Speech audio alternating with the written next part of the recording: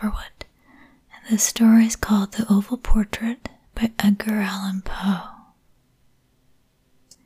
The chateau into which my valet had ventured to make a forcible entrance rather than permit me, in my desperately wounded condition, to pass a night in the open air, was one of those piles of commingled gloom and grandeur which have so long frowned among the Apennines, not less in fact than in the fancy of Mrs. Radcliffe. To all appearances, it had been temporarily and very lately abandoned. We established ourselves in one of the smallest and least sumptuously furnished apartments. It lay in a remote turret of the building. Its decorations were rich, yet tattered and antique. Its walls were hung with tapestry and bedecked with manifold and multiform armorial trophies, together with an unusually great number of very spirited modern paintings in frames of rich golden arabesque.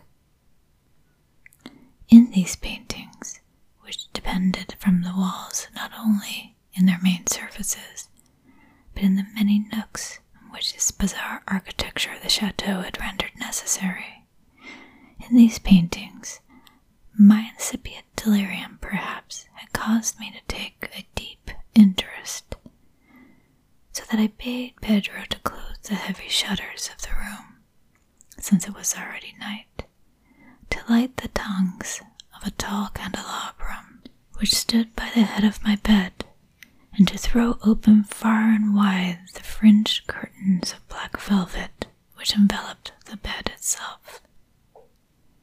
I wished all this done that I might resign myself, if not to sleep, at least alternately to the contemplation of these pictures, and to the perusal of a small volume which had been found upon the pillow, and which purported to criticize and describe them. Long, long I read, and devoutedly I gazed. Rapidly and gloriously the hours flew by, and the deep midnight came. The position of the candelabrum displeased me, and outreaching my hand with difficulty, rather than disturb my slumbering valet, I placed it so as to throw its rays more fully upon the book. But the action produced an effect altogether unanticipated. The rays of the numerous candles, for there were many, now fell within a niche of a room which had hitherto been thrown into deep shade by one of the bedposts. I thus saw in vivid light a picture all unnoticed before. It was the portrait of a young girl just ripening into womanhood. I glanced at the painting hurriedly, and then closed my eyes. Why it did this was not at first apparent even to my own perception. But while my lids remained thus shut, I ran over in my mind the reason for so shutting them. It was an impulsive movement to gain time for thought, to make sure that my vision had not deceived me, to calm and subdue my fancy for more sober and more certain gaze. In a very few moments I again looked fixedly at the painting.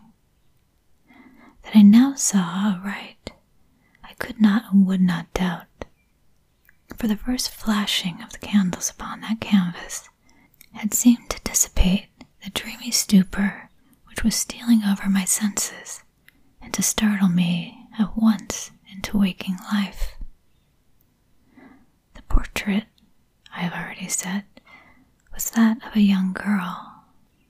It was a mere head and shoulders, done in what is technically termed a vignette manner, much in the style of the favorite heads of Sully. The arms and bosom, and even the ends of the radiant hair, melted imperceptibly into the vague yet deep shadow which formed the background of the whole.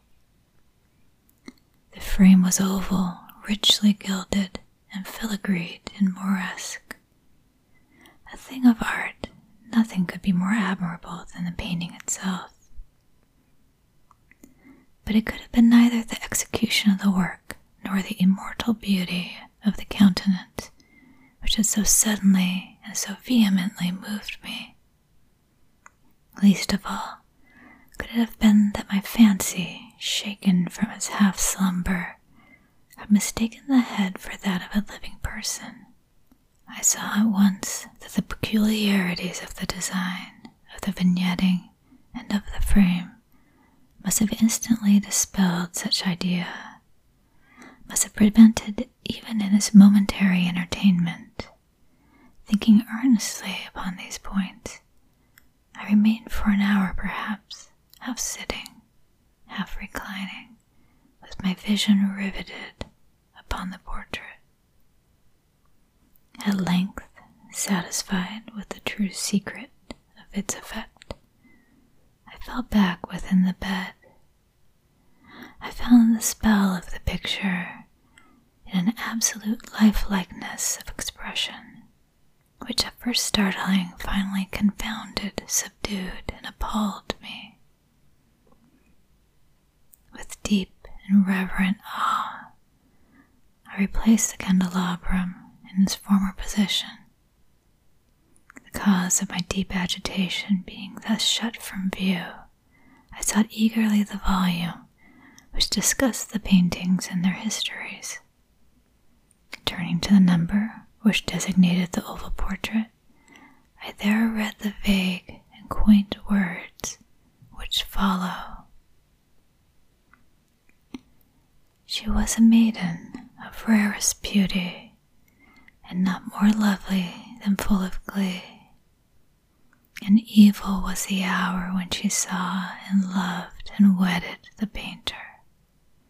He, passionate, studious, austere, and having already a bride in his art, she a maiden of rarest beauty, and not more lovely than full of glee, all light and smiles, and frolicsome as a young fawn, loving and cherishing all things, hating only the art which was her rival, dreading only the palette and brushes and other untoward instruments which deprived her of the countenance of her lover. It was thus a terrible thing for this lady to hear the painter speak of his desire to portray even his young bride. But she was humble and obedient, and sat meekly for many weeks in the dark high turret chamber where the light dripped upon the pale canvas only from overhead. But he, the painter, took glory in his work, which went on from hour to hour and from day to day. And he was a passionate and wild and moody man who became lost in reveries, so that he would not see that the light which fell so ghastly in that lone turret withered the health and spirits of his bride, who pined visibly to all but him. Yet she smiled on and still on, uncomplainingly, because she saw that the painter, who had high renown, took a fervid and burning pleasure in his task, and wrought day and night to depict her who so loved him, yet who grew daily more dispirited and weak. And in sooth, some who beheld the portrait spoke of its resemblance in low words, as of a mighty marvel, and a proof not less of the power of the painter than of his deep love for her whom he depicted so surpassingly well.